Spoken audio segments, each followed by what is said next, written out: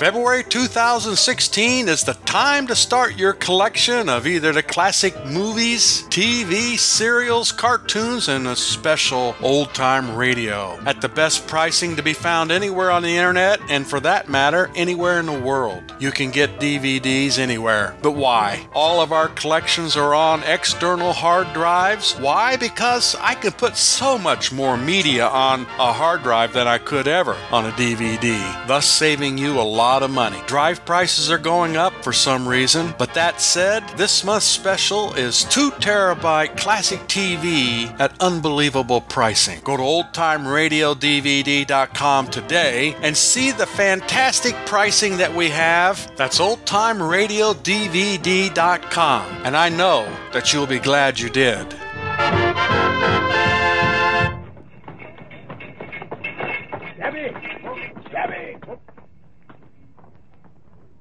Capital, my dear Watson. Let us return to our humble abode. 221B Baker Street, please, Gabby.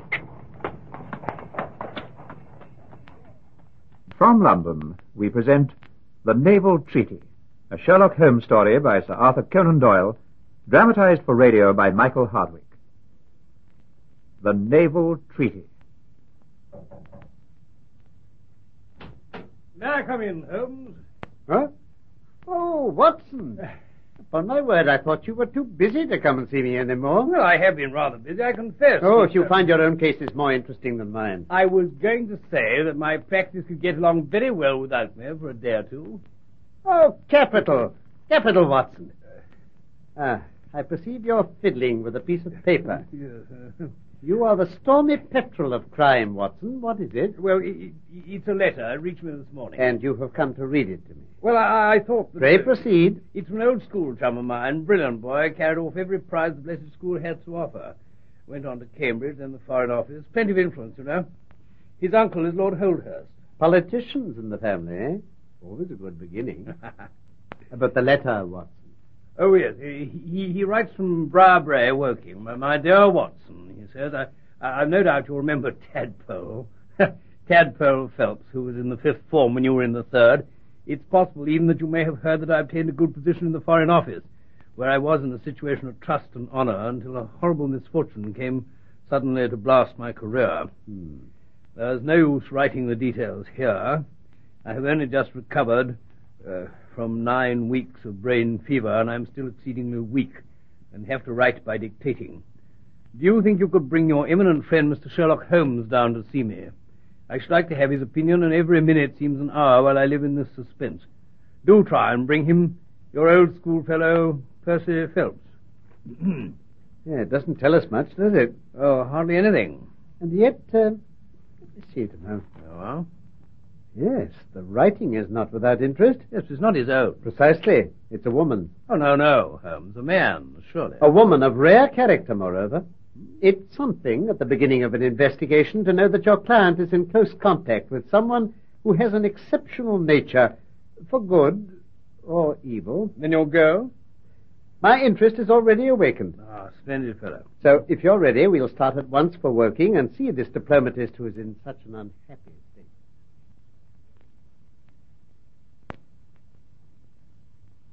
I'm so very glad you've come, gentlemen. Percy's been inquiring all morning. And how is the dear fellow? Poor old chap, he clings to any straw. I fear we've little comfort for him yet. I was afraid of that. But I perceive, sir, that you are not yourself a member of the family. But how on earth did you... Of course, you noticed the monogram on my pocket. J.H. Joseph Harrison's my name. Ah, but I shall at least be a relation by marriage soon. Oh, I see. Yes, Percy's to marry my sister. You'll find her in the room here with him. She's nursed him hand and foot these 2 months. But perhaps we'd better go in at once. Here they are, Percy. Dr. Watson and Mr. Sherlock Holmes. Come in, do. I'm overjoyed to see you both. Shall I leave, Percy? No, Annie, my dear. Watson, how are you? I'd never have known you under that moustache. Oh, pretty well, you know, Tadpole. Phelps. And this is your celebrated friend, I presume. At your service, sir. Delighted to meet you, Mr. Holmes. But sit you down, please. Thank you. You'll forgive my impatience, I'm sure, if I plunge into this unhappy matter without further preamble. By all means. Well then, Mr. Holmes, No doubt our friend Watson's already told you how I entered the Foreign Office. Very much, I confess, through the influence of my uncle, Lord Holdhurst. But he claimed to have the utmost confidence in me. Quite so. Nearly 10 weeks ago, he called me into his private room one day. It was the 23rd of May, to be precise. There you are, Percy, my boy. How are you today? Very well, thank you, Uncle. Sir? Splendid.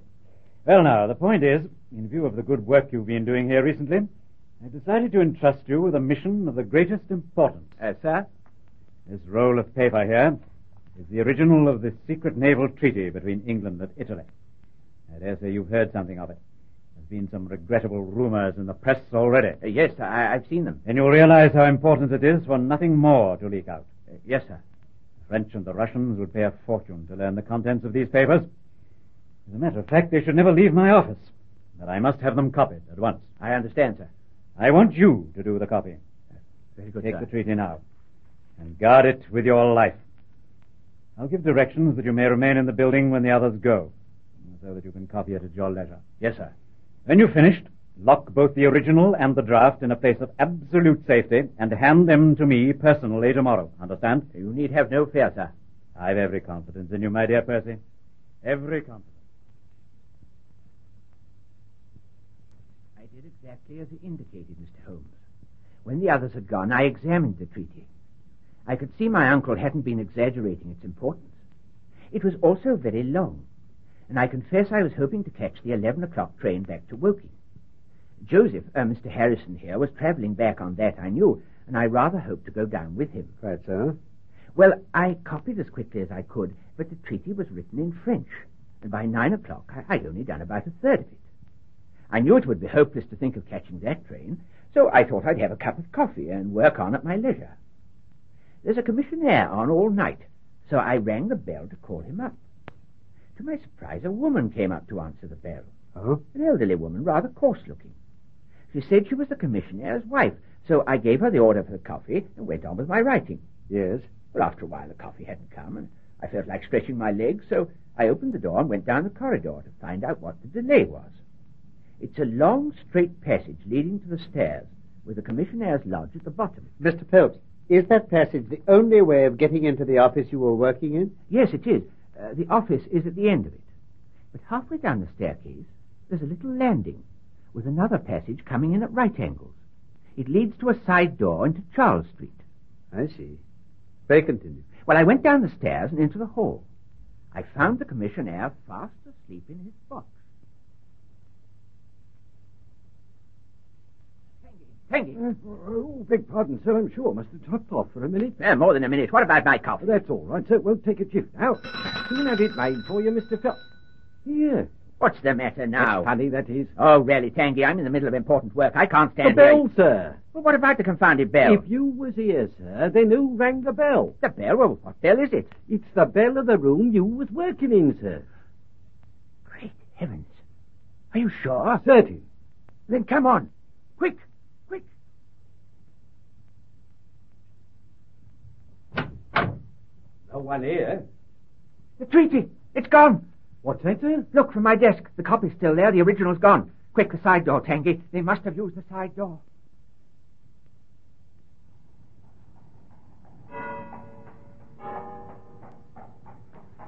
Officer. Yes, sir. Robbery. The Foreign Office. What's that? A most important document has just been stolen from the Foreign Office. Has anyone passed this way? Oh, I've been standing here a quarter of an hour, sir. Only one passed here. Old woman with a shawl. My old woman going home. No one else, Constable? Not a soul. Must have took the other way then, sir. Come on, sir. No, just a minute. Which way did the woman go, officer? You're wasting your time, sir, if you think my old woman's in it. I tell you, they took the other way, sir. Well, come on then. Come on, officer. We've got to get that paper back at all costs. Then we returned to the office and searched the stairs and passage. Of course, without result. No traces, then? No, Watson. The corridor leading to my room was laid down with a kind of creamy linoleum. It shows an impression very easily. But we didn't find a mark. Had it rained that evening? Yes, it had. Since quite early, I remember. And yet there were no marks on the linoleum. No. And what did you do next? The constable and I agreed our best plan would be to find the woman before she could get rid of the papers, assuming that she had them. He notified Scotland Yard, and Mr. Forbes, the detective, came round at once. I know him. We hired a hansom and went straight round to Tangye's address in Brixton.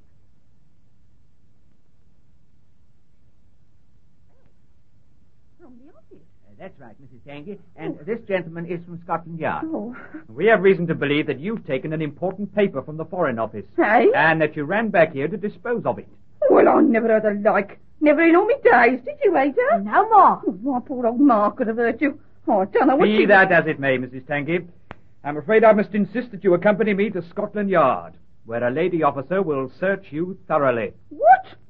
You mean I'll have to be searched? Oh, to think I should come to this. But the female searcher at Scotland Yard found nothing, Mr. Holmes. Ah. And then, for the first time, the horror of my situation came upon me in full force. I don't know what I did after that realization came to me. I have a dim recollection of making some sort of scene. I can hardly blame you. Officials were crowding round me. Someone drove me to Waterloo, where we were lucky enough to meet Dr. Ferrier, who lives near here. By the time he got me home, I was practically a raving maniac. There, dear. Do keep calm. Well, you can imagine the state of things here when they were roused from their beds and found me in that condition. Poor Joseph was bundled straight out of this cheery bedroom in his nightclothes. And here I've lain for over 9 weeks. And now, Mr. Holmes, I turn to you. You are my last hope, sir. Your statement has been so explicit that you've really left me very few questions to ask. There is one, though. Yes? Did you tell anyone that you had this special task to perform? No one. Not Miss Harrison here, for example? Why, no, I had not been back to Woking in between times.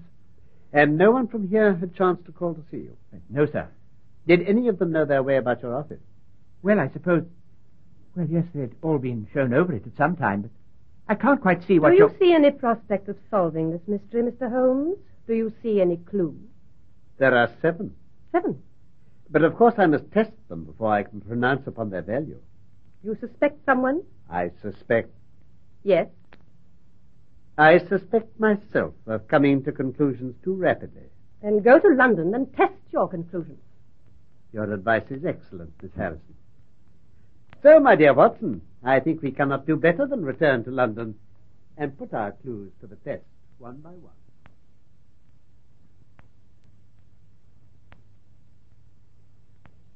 It's very good of you to see us at such short notice, Lord Holdhurst. Your name is very familiar to me, Mr. Holmes.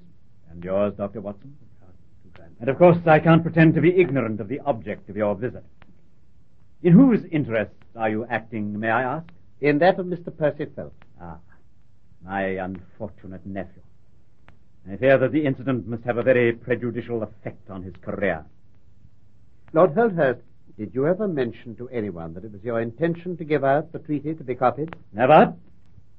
Then the thief's presence in the room must have been entirely accidental. He saw the treaty and took it. Ah, there you take me out of my province. There is another important point. Yes? You feared, I understand, that very grave results might follow from the details of this treaty becoming known. Very grave indeed. And have they occurred? Not yet. If the treaty had reached, let us say, the French or Russian Foreign Office, you would expect to hear of it. They're only too quickly, I fear. And since nearly 10 weeks have elapsed and nothing has happened, it is not unfair to suppose that for some reason the treaty has not reached them. As you say. We can hardly suppose, though, can we, that the thief took the treaty in order to frame it on his wall. Perhaps he is waiting for a better price. If he waits much longer, he'll get no price at all. In a little while, the treaty will be a secret no longer. Then... I can say no more about that, I am afraid. But if the thief has had a sudden attack of illness... An attack of brain fever, for example? I did not say so. And now, Lord Holdhurst, we have taken up too much of your valuable time. Not at all. Good day to you, gentlemen, and every success in your investigation, be the criminal who he may.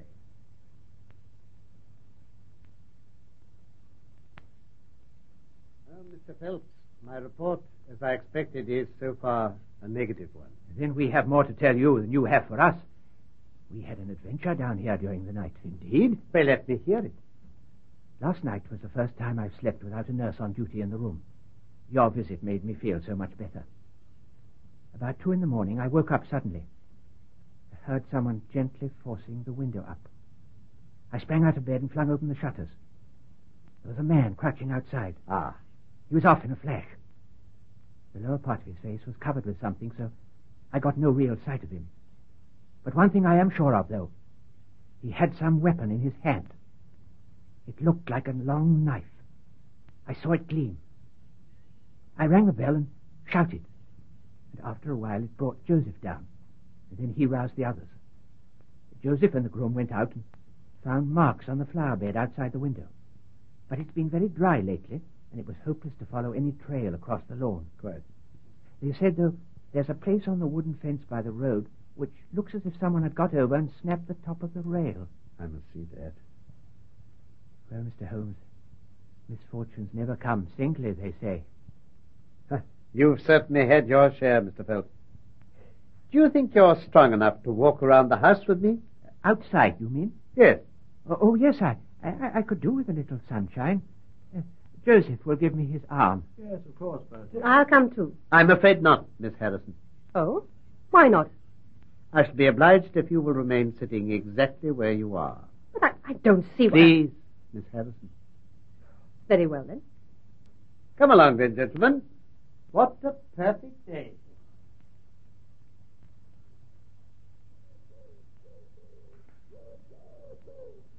And this is where the fence is broken. Here's the piece hanging down. Looks rather like an old break, doesn't it? Well, possibly.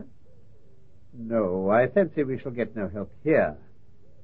Oh, Mr. Phelps, do you keep any plate or anything like that in the house? Anything to attract burglars? Oh, nothing of any value. We might as well go back then. Watson, we'll go on ahead and take another look at that flower bed under the window.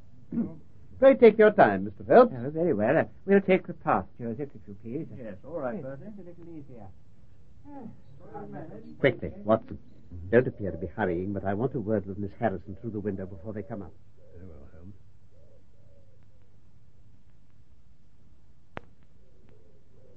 Here we are. Miss Harrison, quickly, please. Yes, Mr. Holmes? What is it? It's most vitally important that you do exactly as I ask you. Very well. You must stay where you are all day, in that room. Let nothing persuade you to leave it. Lock the door on the outside when you go to bed and take the key with you. Kevin, they're coming, Holmes. Promise, Miss Harrison. All right, sir. I promise. Capital. Ah, Mr. Phelps. Ah. I think it would be a great help to me if you could come up to London with us. London? At once? Well, when you've had a good rest. Perhaps we could take an early luncheon here and then go up at our leisure. Oh, well, I'm in your hands, Mr. Holmes. Perhaps Joseph should come as well to look after me. Oh, that won't be necessary. Remember, our friend Watson is a medical man. Oh, of course, I'd forgotten. And now, we'll take our ease, and then presently we can all three of us go out together.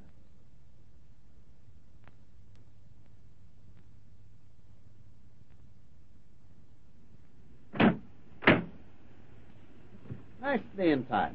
Now, in with you, and have a comfortable journey. Yes, but Holmes, aren't you... You mean you're not coming with us? I think just at present I can be of more use here. There are one or two small points I should like to clear up. Watson will take you to my rooms at Baker Street and will remain with you there. It's fortunate that you're old schoolfellows. You'll have plenty to talk about. When do you expect to come up, then? There's a train into Waterloo at 8 in the morning. I shall be with you in time for breakfast.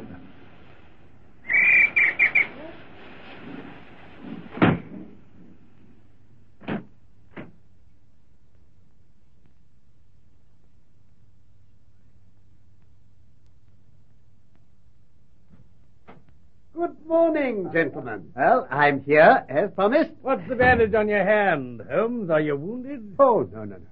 Only a scratch through my own clumsiness. Aha! I see the table is laid. I met Mrs. Hudson on my way upstairs, so we shall be having our breakfast in just a moment. But have you no news for me first? Oh, after breakfast, my dear sir. Remember, I've breathed 30 miles of fresh Surrey air this morning. Ah, here comes our good Mrs. Hudson. Good morning, gentlemen. Morning, Mrs. Hudson. We have a ravenous Mr. Holmes again, it seems. You've only to ring for more, sir. There's plenty downstairs. Mrs. Hudson can rise to any occasion, my dear Phelps. Her cuisine is somewhat limited. Now, sir. But she has as good an idea of breakfast as any Scotch woman. There'll be more coffee up presently. Capital. Now then, Watson, what have you under that cover of yours? Ham and eggs, as usual, I suppose? Yes. And this one? Ah, curried fowl for me. Splendid. And you, Mr. Phelps? If you'll excuse me, Mr. Holmes, I can't eat anything. It would do you good. No, a little coffee, perhaps. Oh, come, you haven't even raised the cover off your dish. It may tempt you. I'd rather not, if you please. Well, as you wish. But I trust you won't mind my lifting the cover for you? There! Great heavens! Now, is that a dish to your liking, sir? Ah, the naval treaty. Oh, but Mr. Holmes, how on earth did you find it? Oh, I do apologize. It was too bad of me to spring it on you like that. Watson will tell you I can never resist the touch of the dramatic. Well, we've had our drama, Holmes. Now, don't you think a few facts would be in order now? Yes. Right. Well, to begin with, after leaving you at the station, I went for a charming walk, and then made my way back to Briarbrae. I climbed over the fence into the grounds. Surely the gate was open. Oh, I have a peculiar taste in these matters. I crawled behind trees and bushes, witnessed the deplorable state of my trouser knees, until I reached the rhododendrons just opposite your sick room. The blind was not down in your room, and I could see Miss Harrison sitting reading.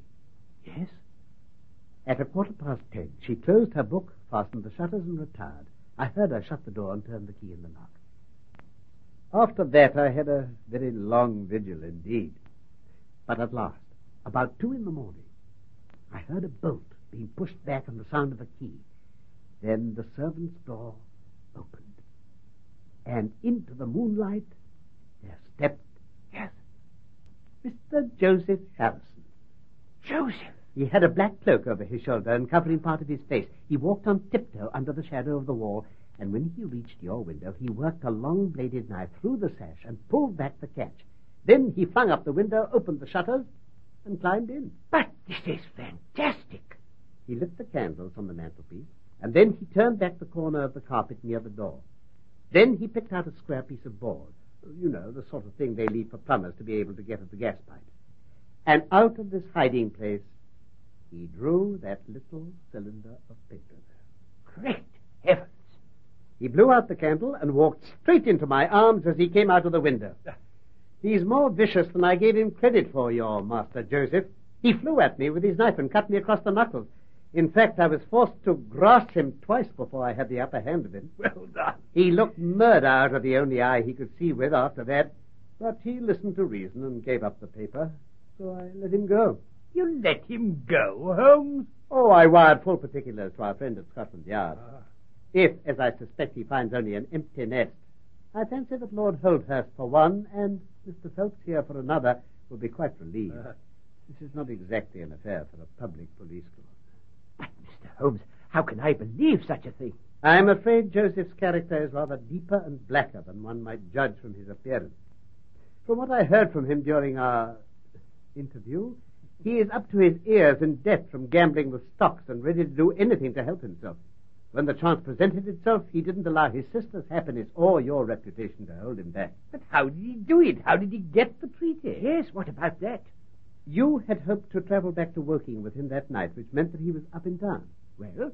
It was conceivable to me that, knowing your office, he might decide to call for you. Yes. And when I heard that someone had been so anxious to get into your bedroom by way of the window, my suspicions were deepened.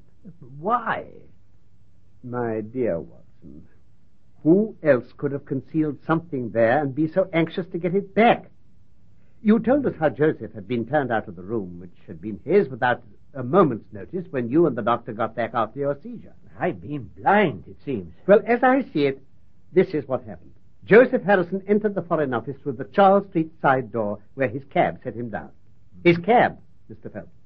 There were no damp marks on the linoleum in your passage because he never got his feet wet. I see. He was merely calling to see if you were in. He walked straight into your room an instant after you had left it. But I saw nothing of him on the stairs. He chanced to emerge from the side passage halfway down the stairs, just as you had gone past. He went on to your room. You were not in. And so, Mr. Phelps, he rang the bell. Oh, yes, the bell. I don't understand about the bell, Holmes. What intending thief would ring?